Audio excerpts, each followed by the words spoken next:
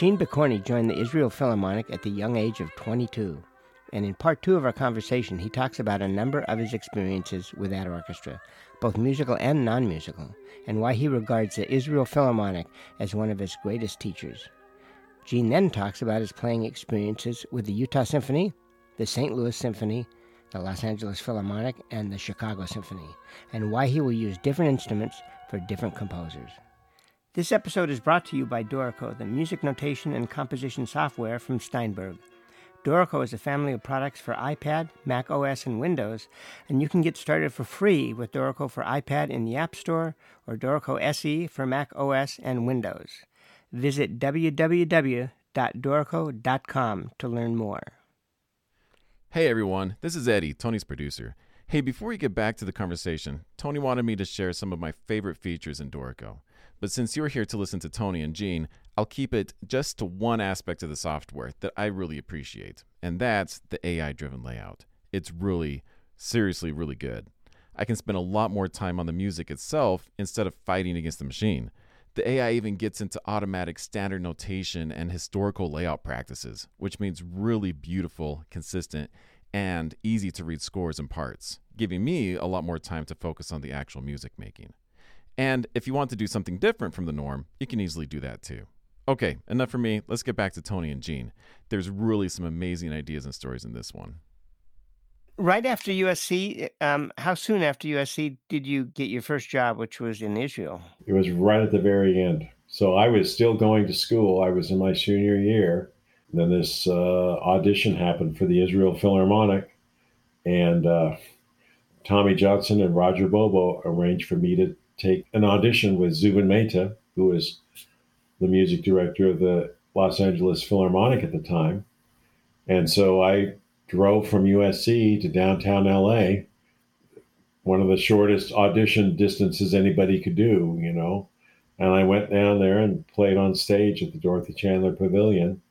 And a few weeks later, I got a call from Roger saying that Zubin Mehta wanted me to be the tuba player in the Israel Philharmonic. And I was supposed to call Zubin Mehta at this number in Italy and talk to him for a second and confirm it. Yeah, that was it. So this has happened in May of 1975. And you were like, what, maybe 23, 24? 22. I just turned 22. Yeah.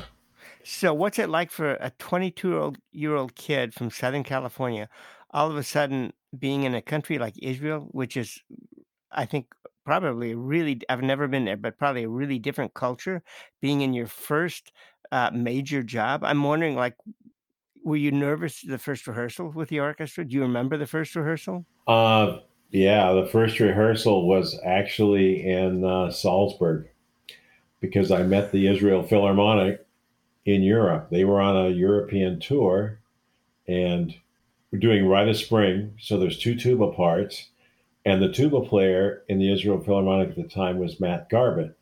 Oh, Matt, really?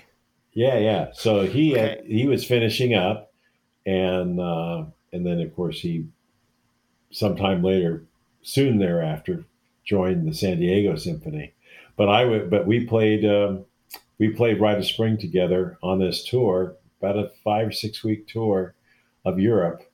So in fact, I have a recording of the very first rehearsal, a little cassette recording, and beginning the second part of the Rite of Spring, you know, it's very, and then there's this big octave muted two concert Ds, one a really low one, which is my second tuba part, and Matt played the one just below the staff. And I came in about a second and a half before everybody else, because in European style of conducting, you know, I'm used to, you know, the ictus, you know, changes, and that's where the sound happens. Bop, bop, right? I'm looking at the screen to get on the downbeat, bop. But in Europe, it's bop, you know, because everything is just behind, you know, that's how they conduct there. And so I finally got used to that. I have it on a cassette tape somewhere if it hasn't disintegrated somewhere, that first rehearsal. So Well, you've played with a number of orchestras: Israel, Utah, St. Louis, Los Angeles, even for a short time, I think a year, and then of course Chicago for quite a long time. So I've got a question about those orchestras. I mean, they're all different orchestras. I assume each orchestra has its own personality. Um, do you feel like over time you have had to change your playing for each individual orchestra, the way you approach a particular piece of music, or do you play pretty much the same no matter what orchestra? I would say that one of the great teachers that I had was the Israel Philharmonic, because with all the other teachers that I had, it was playing the instrument and playing the instrument well and in tune and all that stuff. But when I got to the Israel Philharmonic, they were ones that really played with a lot of music, a lot of heart, a lot of rubato, a lot of feeling. And that was where I first got the whole other spectrum of how to really play with espressivo and take a little bit more time, take a little more, just kind of take charge in spite of what the conductor was doing. I would, when we would do American in Paris or something, I would go ahead and really just take my time to be expressive. That came from all the players that I heard in the Israel Philharmonic, especially the string players who played with so much heart, and so many of the woodwind players that played with a lot of heart, but also doing some chamber music in Israel, working with the pianist from the Israel piano trio, Yonatan Zak, who basically raked me over the coals when I was trying to play the Hindemith Tuba Sonata. We were rehearsing before a performance, and I was trying to make it sound just like the Roger Bobo recording, just exactly like Roger. And Israelis they hit you square between the eyes. They'll tell you exactly the way they're thinking. And he just stopped in the middle of rehearsal. What are you doing? You're playing like somebody else. You're not playing like yourself. What are you doing? You're trying to play like a recording. Well, I'm trying to play it like Roger Bobo. He's the greatest tuba player on the. No. You got to take it. This is your piece now. You have to take it as your piece. You interpret this. This is your idea. These are supposed to be your ideas. Forget all that. You have to. This is your piece. I mean, he was very brutal, and he wouldn't go on until I just started to run things my own way, and it was one of the best lessons I had. So there, I started to be a little bit more expressive within the boundaries of the Israel Philharmonic, and started to take just a little bit more espressivo during, for instance, the solo in the Mahler First Symphony. I would play really, really soft and really try to stretch things out. And Mehta was really game for something like that. He was allowing me to do it as well. Now, interestingly enough, I only spent 3 years in the Israel Philharmonic, and then I went to Utah. And Utah was a little bit more kind of back to basics and playing things on time. And, it was a lot more pedantic, a lot more academic. But I still remembered all that stuff that was going on in Israel. And still, so when I had a chance, like four measures in American in Paris, I'd go ahead and I'd hijack the solo. And I would go and I would do as much stuff, and it was up to the conductor to follow me. I mean, that was some of the stuff I was doing, and I was doing a lot more recital playing and doing that a lot more, and so I was having a chance to be a little more espressivo in that, and that's always been kind of a mantra for me, and listening to different singers, and that Pavarotti was a big influence in how to be expressive. You can't play the second movement of the Vaughan Williams Tuba Concerto like you're mailing a letter. You really have to be expressive with it. If you get it closer to Puccini, it'll be a lot better. That's the way I've kind of found, and that's kind of in a way how I've done a lot of teaching in that respect. So You talked about Israel and being emotional, and you think of the importance of music or how music can be important. And could you, if you don't mind, talk about the concert you had in Melbourne when you were on tour with the Israel Philharmonic and what happened and what it was like? Yeah. Well, inevitably, it seems very pattern like that whenever the Israel Philharmonic would go on tour, there would be some type of a terrorist event that would go on in the Middle East. And a lot of times it was directed towards the Israelis. And at this concert, it was in March of 1978 when the Israel Philharmonic was on tour.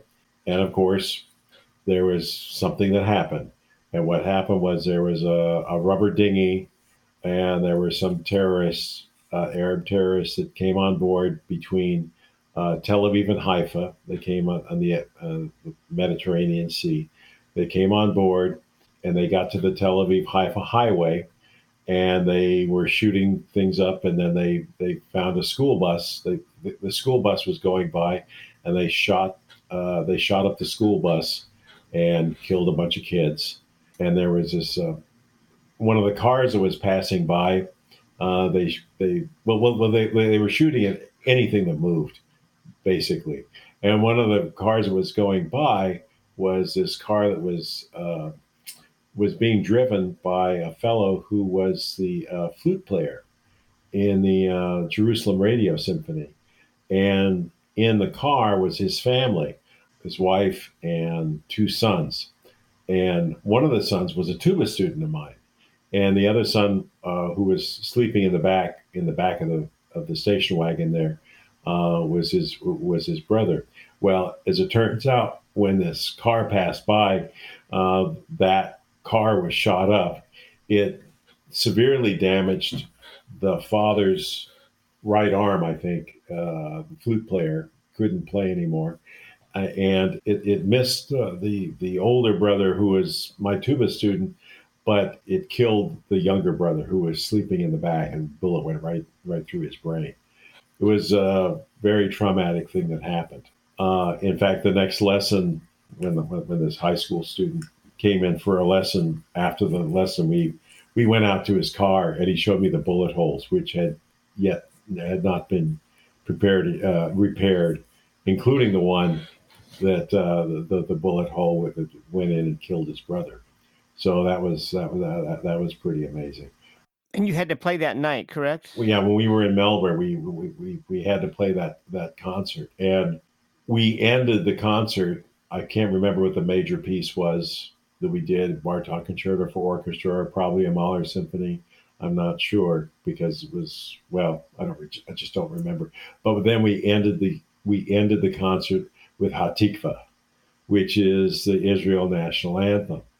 And this was in the Melbourne Town Hall. It was before, I guess, they built a concert hall. And of course, there wasn't a dry eye in the house because of what had happened.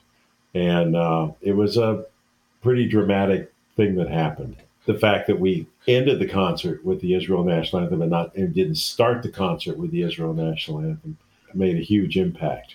And so I think that's the major gist of what happened, Tony. And there were, of course, protests. I remember being in Sydney. We had one day in Sydney. It was a rainy day. Most of the people stayed, I think, inside the hotel. We had a concert to play that night. But I remember looking outside and seeing all these protests, because there's pro-Israeli and pro-Arab protests that were going on, down on the street level. There's always unrest, it seems. Yeah. Did you ever fear for your life? In Israel? Yeah. In Israel, the only thing that came close was we had a brass quintet gig. It was on a Friday night, and we had this brass quintet would go out on Friday nights to different kibbutzes around the country, and we play a concert on Friday night, and then drive on back. And this one kibbutz was way up in the northern part of Israel, near the Lebanese border, called Menara, and we played the concert. And from our location at Manara, we could see that night that there was some type of a border skirmish, and there were these tracer bullets that were going across the valley. And we thought, well, if we try to leave Manara, we're going to be right in the middle of this. Maybe we should spend the night. And so we spent the night in Manara. They put together, some beds for us, and we didn't leave till the next morning because we saw these tracer bullets. I don't know that I felt threatened or anything because I tell you, the Israel Philharmonic is one of the, especially when you're with the orchestra, it's one of the most heavily armed orchestras anywhere. I mean, nobody knows it. And some of these people, oh my God, there was this one guy, Professor Goldberger. He was about 5 feet tall, and he was fully armed, and he was a crazy guy. So when he came down to the front desk to complain about, the windows weren't clean, or it wasn't cold enough in the room, or, he wanted to have fresh water, or he needed a new bar of soap, those guys behind the desk better respond. Because, I mean, the whole bassoon section, these guys were tank commanders. That was their regular gig when the army happened. Wow. Yeah, I remember one concert we played, Tony, and I think Walter Weller was a conductor. He was an Austrian conductor, and we played something, whatever it was, and after the first movement, and about a quarter of the audience got up and walked out, and apparently the word had gotten through. I guess they were having a call up for Army guys in a particular division to show up to their Army posts. And everybody thought, and the conductor thought it was, he says, conductor probably thought I didn't conduct that badly, right. 25% of the audience gets up and walked out, but there was a call up for the Army. And it's an Army that, they're very effective. They work. It's not just the National Guard where you kind of show up with your trombone and your mute and play something on a Saturday morning and you've done your Army duty. I mean, this is an Army that really works. So not like the National Guard band. Did you do that? Did you do that? No, I didn't. But I actually interviewed Jock Ellis. I don't know if you know Jock or not. I don't. That's not out yet. We played an American Youth Symphony. Jock was a crazy guy, and still is. I mean, really a great guy. But he played with Frank Zappa and all these people. But he was in the National Guard band, and there's so many incredible stories about the National Guard band with Jock and Jim Sawyer, and all these incredibly funny guys. And there was nothing that the conductor could do because these guys were so good, So. Oh yeah. Anyway. Yeah, I heard a story where they were marching and they did a counter march at one point, so they kind of turned into one another and changed directions 180 degrees. And Wes Jacobs was playing tuba in the group. And of course, Wes Jacobs ended up in the San Francisco Ballet, and then he ended up in the Detroit Symphony for many years, and now he runs Encore Music and that. But as he was passing, he was in the back rank. So as he was passing by, they were doing a counter march, he was simulating a Doppler effect by doing the pause and taking them down a half step as he was passing. And I guess everybody just kind of piled in. You just completely fell apart. This was a big band review, and of course, the generals and all the stuffed shirts on the side were completely aghast that the band had completely fallen apart in this counter march. And all the guys wore wigs because you couldn't have long hair, and so they would wear wigs all the time. So I mean, just incredible things. And let me ask you about orchestras. You had talked about Leonard Slatkin saying that Jacobs led the Chicago Symphony Brass more than Herseth, or he was the real leader. But if you think of the top and the bottom, the trumpet and tuba, the first trumpet in Israel when you were there, was that who was playing first trumpet? It was Ed Cord for 2 years. For 1 year, it was Ed Cord for 1 year, and then Glenn Frischtal came in. Okay, you probably have some great stories about Glenn. Then I would. Oh my gosh, the stuff that I remember the very first rehearsal. Meta was trying to put Glenn in his place, very first rehearsal, because it was just before a Hollywood Bowl concert. The orchestra was on tour, and we were rehearsing at Local 47, downtown LA. And we were playing, I think it was Copland Third Symphony. And of course, in the middle of that is Fanfare for the Common Man. It's in kind of a small iteration of it. Something just it was just a very small section. And so, of course, Glenn's playing, and nobody knows this guy. He's just, big guy with a big beard and stuff. And he had come from all types of different places, Hong Kong and the Midwest and stuff. And, he comes in. And so Mates is really kind of really looking at him, with the eyes and, the stare and on all this. And Glenn's playing just fine. He's not bothered by anything, because Glenn's the most relaxed brass player that ever walked the planet, And Meta finally makes a suggestion, tells Glenn what to do in a certain way, a certain place in the music. And Glenn just kind of has a puzzled look on his face, and he says to Meta, he says, "Well, you never played it that way in Kansas City." And it's just and people from the string section looking around and saying, "What the hell is this? Who is this guy?" But yeah, we never played it that way in Kansas City. You played with Ed Cord and Glenn Fischel in Israel, and then I would think Ed Cord again in Utah. Yeah. In fact, Ed was the one he was very, very instrumental in getting me that gig, because I was leaving Israel because I had to make a decision whether if I re-upped for another year, I would have to decide that I would become a new immigrant. I'd have to get off my tourist status. If I became a new immigrant, then I'd be up for Army duty and that type of thing. And I wasn't up for that. I wanted more things to do in my career before I did that. So Ed knew I was ready and willing to come on over. And it coincided with the unfortunate passing away of Charlie Eckenrode, right? And they needed somebody fast. And I was out of work for 3 weeks. And then Ed told Marisa Bravanel. I came right over and started right up without an audition.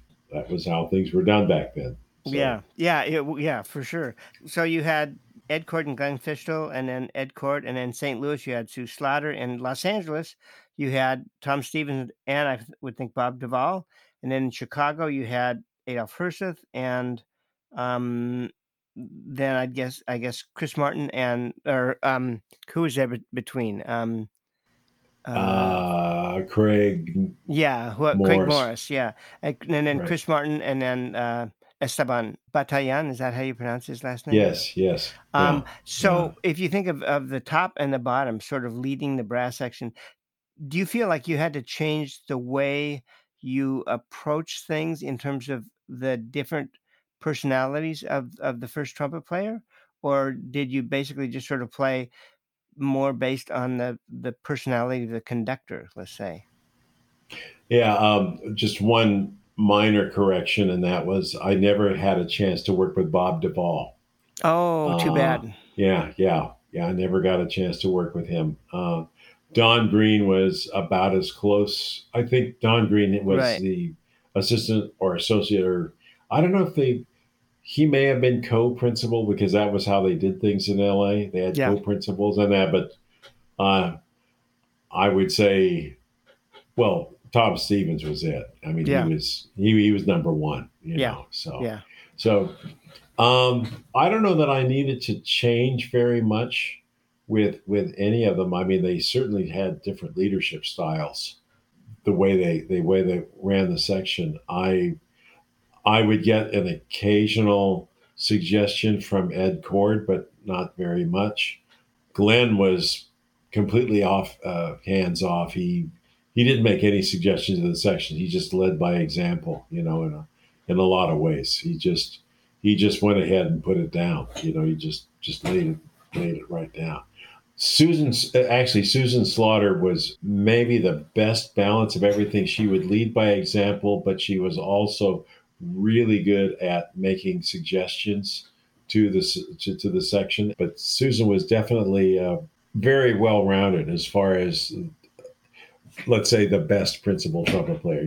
Make Yeah. good suggestions, good example, and really make things happen. And then Herseth, of course, um, led by example and inordinate growling. Uh-huh. And he didn't say much to the section, but you either followed him or you were wrong. And Uh-huh. you didn't. It didn't take long to know because he was a very loud player. I mean, he was he was loud. There was no pyramidal sense of balance where the bottom was the strongest, and you would, you know, as you get to the top of the pyramid, you don't have to play as loud when you're playing all the highest notes. It didn't look anything like a George Zell type of orchestral balance, or if you were a band person, W. Francis Macbeth, where you had this pyramid. I mean, Herseth was very strong, and you knew if you were wrong, because if you weren't with Herseth, you were wrong. Would he make, when you first joined the orchestra, would he make suggestions to you as No, to how to play? No. Okay. no, I would go to him, and he said, "Just doing what you're doing, kid. Uh-huh. Just doing what you're doing." Uh-huh. He was. That was the way he was, kind of gruff, but that was the type of leadership that he went. I remember asking Jim Gilbertson once, who was sitting, he was a trombone player, who was sitting right next to her. Said, I said, Huey, you asked him about phrasing in this one phrase we were doing, and Jim looked at me. I could see the blood draining out of his face because you just didn't even ask a question of Herseth. You just did what he did, Uh-huh. Uh-huh. and he never asked a question, So, but then down the section, well, Craig Morris wasn't there for long. Chris was one of these guys Chris Martin, played by example, great example. Didn't necessarily make very many suggestions, and I know he and John Hagstrom, they spent quite a bit of time working together. John really appreciated having to hear what Chris was doing in order to match. It just took a little bit longer than others, maybe, but John was always really intent on trying to make a team effort happen. And then Chris left, and Esteban is he plays great by example, and he doesn't. He and John work really well together. I've never met him, but just seeing his Facebook posts and everything, he just seems like a very happy person who's very happy to be where he is. Yeah, yeah. We just finished a brass quintet tour of Right. Japan, and it was a total joy to work with Esteban and John together. I mean, this quintet has probably the most disparate bunch of personalities. We're way different from one another, but between the challenges of the music, which were considerable, the programming was very challenging, and then to have these various, everyone seemed to be trying as best as they could, and it was a real good chance to play together. I mean, I had a great time playing with Mulcahy, because Mulcahy's an ensemble player and he's got great musical ideas, and it was so nice to be able to work with him. And Dave Griffin, our horn player, he has a tremendous low register, and his high register is quite acceptable. I mean, he does nail that. And then John and Esteban, I mean, Esteban's so talented in everything he does, and John just really works his buns off and just keeps it right up to a very high level, probably with a lot more effort than other people would put in. John is very, very conscientious. I think very well of him. So It's interesting because speaking of quintets and just sort of the way people view the Chicago Symphony Brass, I remember many years ago, Alan Dean and I played. It was a radio concert, a live radio concert in Chicago with you and Mike Mulcahy and Gail Williams. And Alan, of course, is the consummate quintet player, and I had played a lot of quintets, and that was an unbelievably scary concert for me because I've never had to play that soft. And I'm thinking, here I am playing with these guys who play the Chicago Symphony. They're known for this massive sound, and you guys could play so soft. I mean, it was amazing.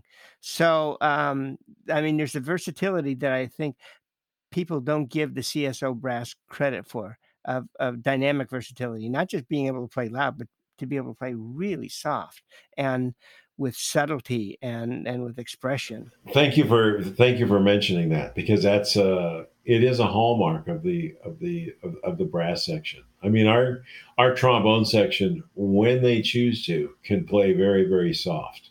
I mean, really just barely above the fabric line.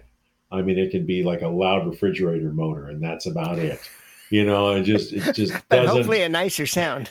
Yeah, and we change cycles. We're not always at 60 cycles. You know. Okay. 50 in your case. I think it's 50 in your case, right? Okay. I have no idea. Yeah. Yeah. We changed from a flat B natural to other notes. Okay. So, the brass section plays off, but the overall reputation is one of, just playing really, really loud. I mean, and it's exciting. I mean, you listen to that Reiner recording of Domestic Symphony, Symphonia Domestica. I mean, you have to start walking around the room.